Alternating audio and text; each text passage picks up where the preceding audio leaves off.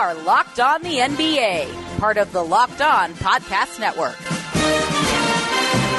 All right, it's a Tuesday edition of Locked On NBA. Thanks for listening and for subscribing. My name is Wes Goldberg, and I'm here as always with my co-host David Ramil, and from the Washington Post, Ben Golliver. We've got a great show today. We're going to talk about Devin Booker almost hanging 60 on the Jazz, whether or not the NBA should take more action to curb how fans treat players at games, and Chris Bosh's jersey getting retired by the Heat tonight. But first, let's start in Portland, where the Trailblazers won a big game over the Brooklyn Nets, 148-144, a really competitive double overtime game. And as thrilling as it was, unfortunately the headline here is all about Jusuf Nurkic, who with just over 2 minutes left in the second overtime suffered a gruesome injury to what looked like his left ankle. Obviously we hope the best for Nurkic, who was in the middle of a career year for Portland, and this is a huge blow to the Blazers, Ben. Yeah, to me it looked like possibly a broken leg. You hate to speculate, but I think it was pretty serious. For the Blazers, it's a huge deal. It definitely impacts their playoff ceiling. There's no question about it. Nurkic has been among the league leaders in real plus-minus all season long. They've played great offensively and defensively with him on the court. He's had career highs across the board, points, rebounds, minutes played. He has bounced back from what was a pretty tough first-round series against Anthony Davis last year in a really big-time way. Portland's already dealing with an injury to CJ McCollum, and now you're basically looking at the Dame Lillard takeover show down there. I mean, he's almost going to have to get into James Harden mode here for the next couple weeks until they can get CJ McCollum back. And I think Portland was like a sneaky pick to maybe make a Western Conference Finals run. Like they were flirting with that 3 seed, trying to be in that mix. Certainly they've played Golden State in the playoffs before, and they've been in a great rhythm. I think that they had huge aspirations for what they could do in this year's postseason in terms of getting over the hump.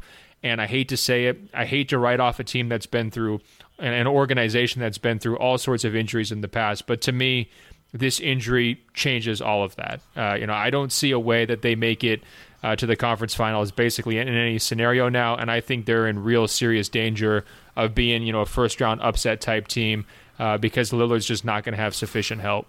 Yeah, I mean, I guess the future of the team, at least immediately, so kind of falls on Enes Kanter. I imagine that he'll probably take over a bulk of the minutes that Nurkic would have played, and while he might be a decent offensive player, obviously there's a big gap between the two players defensively. But it just kind of feels a little bit wrong to start speculating about how the rest of the Portland season will go based on what we've just seen. I mean, obviously we're recording this almost immediately after we've seen the injury, and it really hasn't settled. We haven't heard anything specifically about the diagnosis or course of treatment and things of that sort, but we assume it's season ending, and it likely will take Nurkic out of the rotation for quite some time. I don't know that he'll be able to make his way back anytime soon, but at the same time, for Portland's playoff hopes, yeah, they certainly do seem to be taking a significant hit because Nurkic had played such a big part of what they've done lately. I mean, you could make a strong argument that he's probably the team's second best player behind Dame Lillard, even better than CJ McCollum has been. So,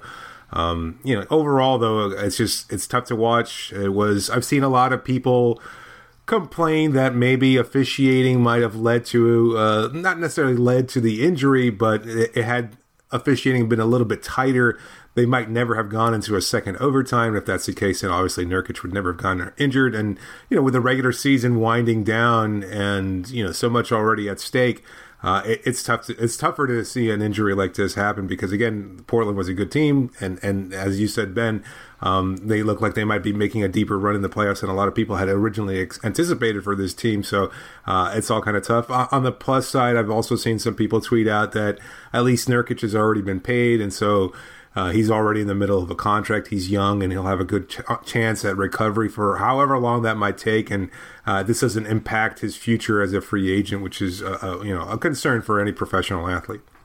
No, that's totally true. I mean, yeah, he's in the first year of a 4-year, $48 million contract, so he's got multiple years. Also, I think from Portland's lineup standpoint, promoting Kanter to the starting center position doesn't make a ton of sense to me. I'm not sure if I would go that direction if I was Terry Stotts. I might try to start Zach Collins and just see what kind of versatility he can give you. Keep Kanter in that kind of like garbage man second unit center role that he's used to. They could also try to dust off Myers Leonard, who has kind of had sporadic playing time. Again, there aren't really great options here lineup wise. If I was Stotts, I'd probably go Zach Collins to start and see what he can do. Yeah, I agree with that. And then look, with this injury, shades of Paul George, Gordon Hayward a little bit there, but we're watching it now with Gordon Hayward. It could be a full, almost year of after the injury, because he had that in the first play of the regular season. He was out the whole year, and he's kind of been rehabbing. He doesn't look quite right even this season with the Celtics. It took Paul George even a long time to get back to what he was used to being performance-wise.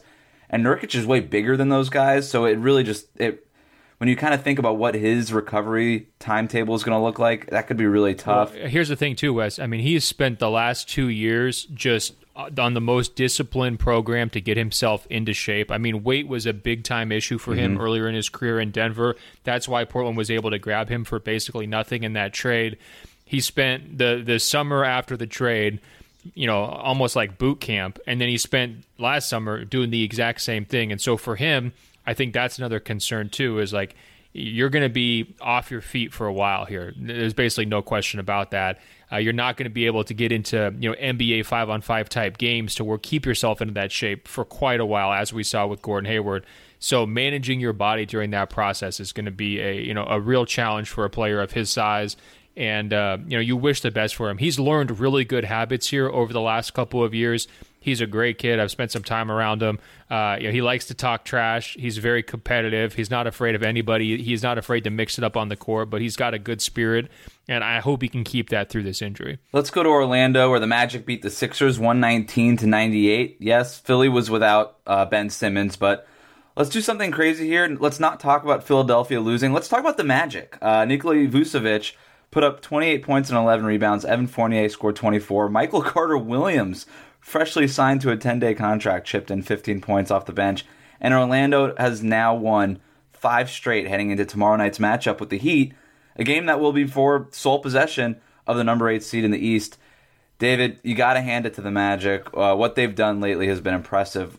They're back in the playoff hunt now, but do you think that they can close the deal? That's a little tricky to speculate. Their schedule actually looks pretty favorable. They've got, some tough games against Detroit, Indiana, and Toronto, but, they close out 3 of their last 4 against the Knicks, Hawks, and Hornets, who are likely out of the playoff picture. So, I think they have a good chance. We assume that between Miami and Orlando, they're fighting for the 8th seed, but there's a realistic chance. I mean, even Detroit, they have a tough schedule. Brooklyn, obviously, after a loss to Portland, nothing's assured there as far as 6 through 8. So, I mean, you could see either Orlando or Miami or both actually entering into the playoff picture in the Eastern Conference. As far as whether or not Orlando has a good chance of advancing, I mean, they've got the talent, I think. Steve Clifford has done a phenomenal job as their coach. He's got them playing at a high level defensively, and Nikola Vucevic has been great all year as an all-star.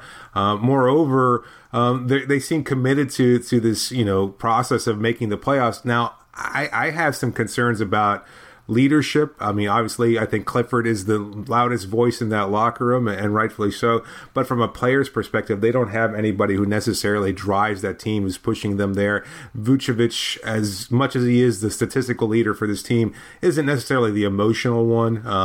And so I'm not sure if they have anybody, if they encounter any kind of difficult moments or close games over that stretch, I don't know that they'll have the wherewithal emotionally to find something to put them over the hump. So they're going to have to be convincing, and I'm not sure that I don't think I'm going to see anything like that from this team just yet. So I don't know. I don't see it. They've been out of the playoffs for 6 seasons now, so they're due without a doubt. But at the same time, I'm just not sure that they have the kind of presence in the locker room that will help them. Yeah, I mean, I think if I'm Milwaukee as that 1 seed, I'd probably rather see Orlando than dealing with Miami, just, so you avoid the Spoelstra factor, you avoid the D-Wade hits a random game winner and to scare you factor, and some of the experience they've got there. For Orlando, I mean, you mentioned the Clifford defense. I think they're ranked number 7th right now in defensive efficiency. They were below average and often bottom 5 or at least bottom 8 every single year since 2012. So that's a real turnaround for them in year 1 for Clifford. I think if you look at, the front office, they got what they paid for. He basically turned them into the Orlando Hornets, right? I mean, that's sure. Sort of the blueprint that he's used, and it sort of worked. It's kind of funny to me, though. I feel like Miami's little playoff push here has gotten like 100 times more attention than Orlando's playoff push. They just won 5 in a row, right? Right. And granted, their record's still not that pretty, and they're definitely going to go out in 4 or 5 games if they make the postseason. But this is a sneaky story, and I'm glad you brought this up, Wes, as a topic, because they deserve a little more shine than they've gotten. Yeah, nobody outside of Orlando knows that there's an NBA team there. It's the weirdest thing. I don't know how we could go a whole season. I saw Michael Carter-Williams playing for them. I texted David, and I was like, when did they get Michael Carter-Williams? When did that happen? I had no idea. Apparently, he just signed a 10-day contract. Looks like he'll probably get another 10-day contract. No, he did. He just signed his second one, so he's Hey, David, what's the... In the middle, he probably signed it at halftime. He deserved it. David, what's the crowd like down there? I mean, are they getting excited for this group, or is it still the same old, same old? It's unfortunately the same old, same old. I mean, especially when Miami's in town, there's a big swath of fans that are pro Heat there. But yeah, I mean, they're excited about I think they're more excited about seeing any kind of celebrity players on opposing teams. I don't know that they really kind of identify, frankly, their favorite player, the crowd has cheered loudest for Alfred Payton in recent seasons. I think they love Aaron Gordon because of the dunks and everything else, but triple double. Yeah, well, especially in March. I don't know that there's a lot of buzz there. Orlando's they're more of a UCF basketball town, especially with them almost knocking off Duke the other night. So, I get it. How could you get up about Orlando that might make the 8th seed in a weak Eastern Conference when you got UCF right there? You know what I mean? So what you're saying is when the Lakers poach Vucevic with the max deal, they just sign or they draft Taco and plug him right into the hole. Is that what the game plan is? To appeal to the local fans? It's an upgrade. Wise is the indoor camera that does it all. Wise is packed with premium features that allows you to see everything from anywhere for only $20. 1080p, full HD, images so clear that you won't miss a thing. Wise's mission is to create amazing smart home products that are available and affordable to everyone. Check on your home anytime with the Wise app live stream. Best of all, Wise provides free rolling 14-day cloud storage, and without any subscription, nothing is too small for Wisecam to watch, because at $20 a camera, you can do anything. Left your kids at home? Watch them destroy your house. For whatever reason you need it, Wise can make you wiser. And for just $10 more, Wisecam Pan gives you 360-degree coverage in under 3 seconds. Life moves fast. Your camera should too. Patrol your home with Pan Scan. Set the camera's patrol route with up to 4 custom waypoints. Track the action. Wisecam Pan automatically detects tags and tracks motion within its field of view. Keeping up with life in real time has never been this easy. Plus, Wise works with Alexa and is accessible on your mobile phone from anywhere. Go to wise.com/locked to get the guaranteed lowest price. That's wise.com, WYZE/locked.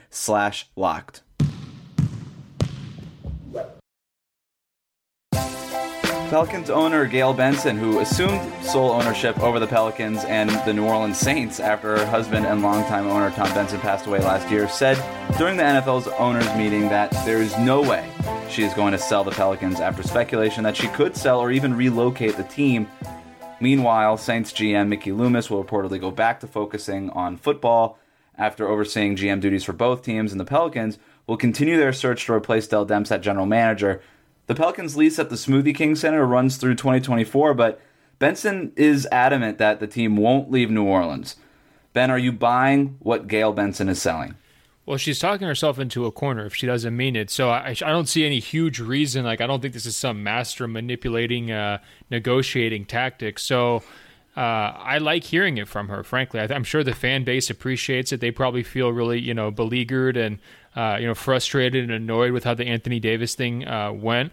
I think it's the right message. She delivered it forcefully. I don't totally believe her that she views them on the same level as the Saints, but she also has to hire a GM, right? Isn't that part of it? And I think you do have to, send a message to the candidates there that you plan to support them, that you guys are going to be, in position for the long term, and that it's a desirable job to take. When you look around the league, how many jobs are actually, worse than that Pelicans front office job? There's not many. I think to me it's a bottom 5 job in terms of local market support, the task at hand in terms of trading Davis. It's going to be a multi-year rebuilding effort. It's hard to attract talent there. They've had problems, keeping guys healthy. I mean, the list kind of goes on and on, right? So, to me, that's probably part of it here too. Is like you've got to project strength here when you're trying to transition your franchise from the Anthony Davis reality to the post-Anthony Davis reality.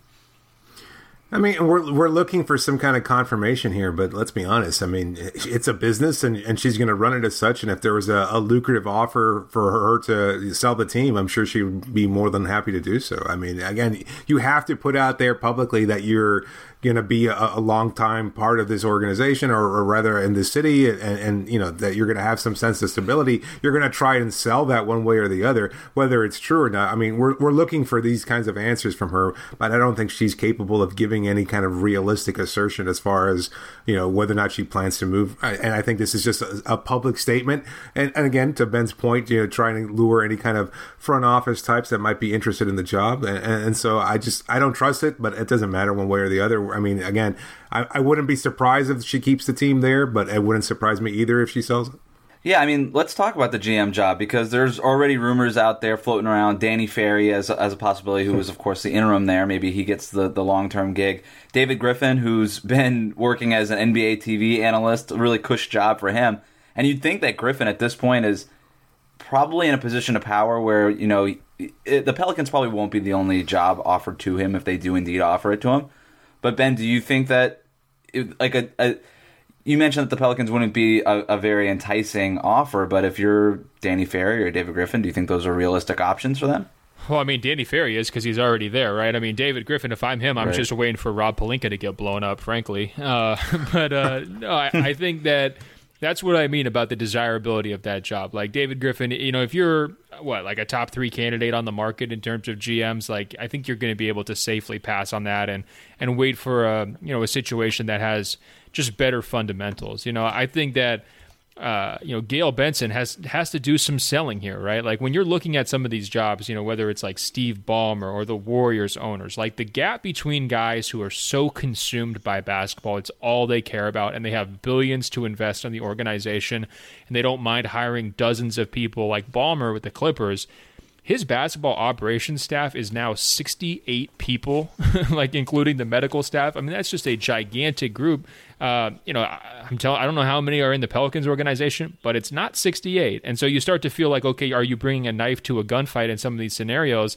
And that's why, Gayle Benson kind of really has to prove her commitment here, like she said publicly, but also behind closed doors too. She has to be a part of the meetings. You can't just leave it to an executive search firm to try to come up with your guy and do it that way. You've got to be actively involved and making the case to your candidates about why you are fully committed to the Pelicans, because what we've seen from that organization over the last 10 years has been, something less than total commitment from ownership, frankly. Yeah, I don't know how, and I mean, on one hand, like, yeah, you've got the Anthony Davis chip there, and you almost get, like, if you're able to move Anthony Davis for basically young pieces or draft picks, you're kind of buying yourself as a GM at least a couple of years as a wait and see. But other than that, like, you're right, you do want to go to a good situation. It sounds like Mickey Loomis is going to be out of the picture, but he's going to be involved in the hiring process here. I don't completely buy that he's going to be completely out of the picture. So, like, you'd really, like, if you're a GM, you'd want to sort out that whole situation. So that's kind of there's some weird stuff going on there. And so if they get David Griffin, that would be, I guess, a home run for them. But like you said, maybe the Lakers job opens up. I don't know. We'll see.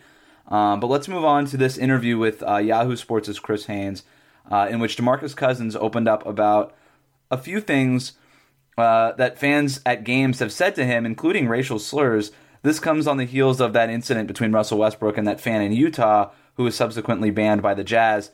Cousins said, quote, "Of course we want the fan experience to be as amazing as possible, and we want them to enjoy NBA games and feel like they can interact and all of that. But there's a line that shouldn't be crossed, and it gets crossed often," end quote. Cousins added that he thinks the NBA can do more. David, should the NBA be doing more? Absolutely. I mean, I think the Westbrook incident kind of highlighted a lot of that arena staff kind of watched harmlessly as a fan berated him and used these kinds of slurs at Westbrook. And I guess that's somewhat subjective but not really. I mean, I think you can assume that they're antagonizing these players, and I don't think, again, as you said, there's a line that they shouldn't cross. And so when you run these arenas, when you run these teams, you absolutely have the power. You have an advisory at the back of your ticket that kind of warns you when you enter the arena that you should, adhere to a code of conduct, but that doesn't mean that you necessarily do. And so the best way of ensuring that you do is to have security in place and make sure that you have enough personnel to deal with these people and make these kinds of moves public, make public statements about them, escort fans that are unruly and break this code of conduct, escort them out and make sure that they're banned for a prolonged period of time in order to protect the players. Because, look, as a society, we should be policing each other. Fans around these people that are particularly belligerent should keep them in place, but that's not realistic. You kind of watch passively and you get caught up in the emotions maybe, and you're happy to go along with it. You might even share in some of these racist, feelings, but at the same time, as an organization, you should be able to dictate what kind of fans represent you, your city, and your team. And so absolutely you should be able to kick these fans out, ban them for life, and maybe even fine them. You have to put something in place there to make it final, to make it powerful, or else fans are going to continue to go in there and abuse these players verbally, and they don't have the right to do so. As people, they shouldn't do this kind of stuff. Like, if you want to get pissed off at Russell Westbrook because he's surly and angry and dunks all over your players, that's one thing. But to insult him this way, to insult DeMarcus Cousins, if he's right in the things that he's heard, there's no excuse for that. And owners should absolutely, and the league should absolutely do something to prevent this from happening. Yeah, I think the part that stuck out to me was Cousins saying he had reported hearing these things to the NBA, and it sounded like he didn't necessarily feel like he had gotten a resolution on it. And I think going forward, that's the lesson for the NBA here is, right, you're establishing the zero-tolerance policy. You're making sure that these interactions are avoided whenever possible. You're training your security on it. You've stressed it to all your teams, all of your arena staffs to, be proactive in defusing these kinds of situations. They may still happen. They're not going to happen every single game, but there could be these kinds of incidents that are ugly and unfortunate, right? And the people who are going to know for sure are the ones who are being targeted, right? Because they're going to be the ones, hearing these words directed right at them and capable of pointing out who the fans are. I think going forward, the least the NBA can do is establish a system for basically reporting this, whether it's directly to the arena people or to the NBA or to whatever else, and that should trigger automatically an investigation, especially if there's, racist language or otherwise, like excessive language being directed towards players. There should never be a situation where a player feels like his complaints were not heard, and that's on the league office, and I think they can clean that up, and I think they should clean that up, and I think it's good on DeMarcus Cousins for raising this issue because it does support what Westbrook was saying. And it's one thing for Westbrook's teammates to stand up for him. It's another thing for Jazz players to kind of stand up for his right to to say what happened to him and to call for the fans to be better. But I think it takes a lot of courage for players to, put their names on it, to say, I've been targeted. Here was my experience. Here's what I'd like to see. And I really hope Adam Silver and his staff is listening. And the unfortunate thing about all of this is all the solutions are very reactive. I don't know if there's a proactive way to basically just stop fans from doing dumb stuff and saying hurtful things like this. You can't just stop it from ever happening, but we're right. The NBA, the front office needs to be able to listen to players when it's happening. They need to take these issues seriously. And yeah, maybe there is a system in place that they can implement. But even the players, too, we saw the issue with Westbrook and then DeMarcus Cousins, who has been fined for yelling back at fans and flipping them off and doing things like that. The players also have to be a little bit better and not just get involved with it. I know that it's hard in the moment, but it'll just help their case if they don't just stoop down to their level, right? They're at a place of business for them, while the fans are basically just drinking beer and partying. It's kind of a weird juxtaposition. There's just all these drunk guys yelling at you while you're trying to do your job. And so I know it's hard for the players, but there is a level of, I guess they are going to have to be held to a higher standard and, again, not stoop down to that level. And look, if you're Westbrook, if you're Cousins or something like that, maybe you could tell somebody on the staff of your team, hey, can you tell the security guard that guy's being a jerk? But they do that. And saying these sort of things. No, and you're right. And that, but they have to do that without also But that sounds kind of unfair. I mean, I don't mean to get into a debate here, but that sounds kind of unfair to expect players to kind of just it is unfair. Not necessarily sit there and take it, but to ask them to be held to a higher standard. I mean, that's ridiculous. I mean, these fans, just because they have either money or privilege or alcohol, don't have the right to engage players like that. They shouldn't. I mean, and there's no way around it. And so to expect players to not retaliate, to me, sounds absolutely ludicrous. Like I'm perfectly fine with DeMarcus Cousins going in there and punching somebody's lights out if they use the kind of terminology. I swear to God, I don't see a problem with it. I know the league wouldn't want it, but I don't see any problem with it. I mean, why not defend yourself? If the fan thinks that they have the right to do so because they have some kind of safety net to prevent them, and they can just yell at players like that, why not violate that safety net and have them realize that that's not something that they should be able to do? I think we could agree that it's not in the best interest of anyone for there to be, malice in the palace style brawls here, especially even if fans are completely in the wrong and provoking it. I think what we need to focus on, hopefully, is educating players about reporting it, educating the security about handling it, completely, immediately without any second guessing, diffusing the situation, and then having a reporting procedure if anything doesn't go right to fix the problems in the future.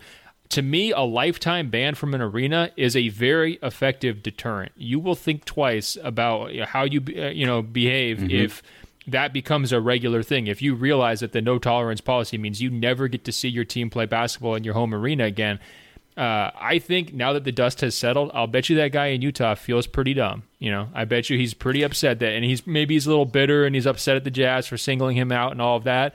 But part of him is like, man, I really wish I could go watch a Jazz game, and I'm not going to be able to do it. And I think that's where we need to steer this thing, not towards, Mike Tyson punch out. That to me is not effective either for the league, in the best interest of the players and their perception. I think anytime you get into a violent situation, that's only going to make it worse, right? If DeMarcus Cousins was to punch a fan, I think that would be the worst thing that could happen for his career, even if he was fully justified, like you're saying, in taking that action. And we got to move on here, but fans listening, also, if you see something, say something. You don't have to yell at the belligerent person next to you that's screaming at things. Tell an usher, tell a security guard that's nearby. But our Locked On Line of the Night is next after this break.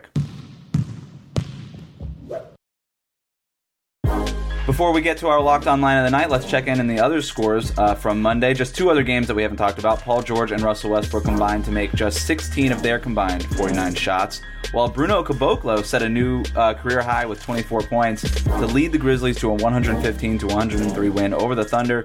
And in Utah, Devin Booker scored 59 points, but it wasn't enough as the Suns fall to the Jazz 125-92. In the final seconds, the Jazz intentionally fouled the Suns to make sure that Booker couldn't get the ball and go for 60. Ben, do you approve of this pettiness? Absolutely, from the Jazz side. I mean, I think the Suns were doing the same thing they did a couple years ago, kind of fouling to try to stop the clock and help him run up the score. They put him back in the game with a couple minutes to go. I mean, I thought the Suns were better than this by this point. Clearly not. And they went back to their same little, favorite little trick of just run the score up for Booker and try to go viral. At what point is he too old for this, right? Because when he was 20, he got 70. I think a lot of people gave him a pass. I wasn't one of those people. Now he's 22, he gets 59. I still think a lot of people are giving him a pass, mostly because people don't watch the Suns games and because he didn't get up to like the 70 territory where everyone starts to tune in and it turns into the biggest story of the day. Is he still going to be doing this when he's 24, 26? I mean, how long are they going to be losing games by 30 points and still doing everything they possibly can to pad his stats? And how long is he going to think that that's a cool thing to do? Frankly, if he wants to be an all-star level player, he should, realize that when they're down by that much with 3 minutes to go in the NBA, all-stars don't go back in the game, and he shouldn't be, trying to get himself back in there. So according to Bleacher Report, Booker's 59 points is the most points scored in a 30-plus point loss in NBA history. So there's that, and in that 70-point game, the Suns lost by 10 to the Boston Celtics. So doesn't necessarily lead to winning. But let's go to our Locked On Line of the Night, because Booker's line is still part of it. 59 points on 9 of 34 from the field, 16 of 17 from the free throw line. Also had 4 assists in that loss. Also joining him as candidates, Nikola Vucevic, 28 points, 11 rebounds, 4 assists in 29 minutes in the Magic's win over the Sixers. Bruno Caboclo, like I said, 24 points, 11 rebounds, 2 assists, 1 steal, 1 block, all in 35 minutes in the Grizzlies' win. And then Jusuf Nurkic, before he went down, was playing a hell of a game. 32 points, 16 rebounds, 5 assists, 4 blocks, 2 steals, all in 34 minutes, and the Blazers got the win. David, who gets your locked on line of the night? I'm tempted to go with Vucevic just because of what was at stake in the game and the fact that he was going up against Joel Embiid. But, I got to go with Nurkic, not just because he was injured, but because it was a hell of a performance there against a really good team and a good defensive center in Jared Allen. So I'll go with Nurkic as far as the line of the night. Yeah, you stole my thunder, guys. I was going to give it to him as sort of an honorary hat tip in honor of a great season and, a great guy. But, he went out on top, put it that way. Nurkic gets it. Big game tonight in Miami as the Heat and Magic play for possession of the 8th seed in the East. Chris Bosh will have his jersey retired by the Heat during halftime. David, Bosh's career came to an end too soon, we know that. But what to you stands out from his time in the NBA? Oh, that's a tough question to answer because there's a lot to break down with Chris's impact. I think for most people, it'll probably be the fact that he kind of changed the game as far as his dynamic ability at the center position, kind of helped usher in this wave of positionless basketball, helped space the floor as a center, and just really changed how teams handle other opponents defensively. And he was capable of so much, and yet he was so underrated, I think, from most fans because of his impact. He didn't put up the same gaudy numbers that either LeBron James or Dwayne Wade or other All-Stars did, but he had a tremendous impact on his team in winning championships and across the league. But for me, I think one of the themes that we've seen a lot lately as we kind of talk about his jersey being retired is just his humanity, the fact that he always seemed to kind of go against the grain, to always do his own thing, to always kind of humanize the sport and kind of remind everybody that he was an athlete, but a person first and foremost. The fact that he had these kind of versatile interests and things off the court that kind of drove him and shaped him and kind of, to me anyway, ingratiated himself to, as far as, what kind of a person he was. And we got a chance to know him a little bit more because he wasn't embarrassed or ashamed or trying to hide the kind of person that he is. And to me, that's always what I really appreciated most about Chris. Fortunately, never got a chance to talk with him, but seeing enough of him in interviews and things of that sort, I can always appreciate the kind of person he was as well as the player that he was. Yeah, well said. I think also he took a lot of heat all over these years. He's called soft. Why is he shooting jumpers? He's the third wheel, all this stuff. I mean, he took a lot of negative criticism, especially once he went to Miami because of the nature of his game. And I feel like, he took that heat so guys after him, didn't have to hear it. I think he played a very pivotal role in changing, how the center, that 5-out center, by the time he was stepping out to shooting three-pointers kind of even in later in his run, where that's no longer kind of stigmatized like it was there for him for a while. And he kept his good humor, his personality that you're describing, through a lot of intense backlash. And I think that's what I'll remember him is sort of the stoic nature of how he handled himself under massive scrutiny with the Heatles.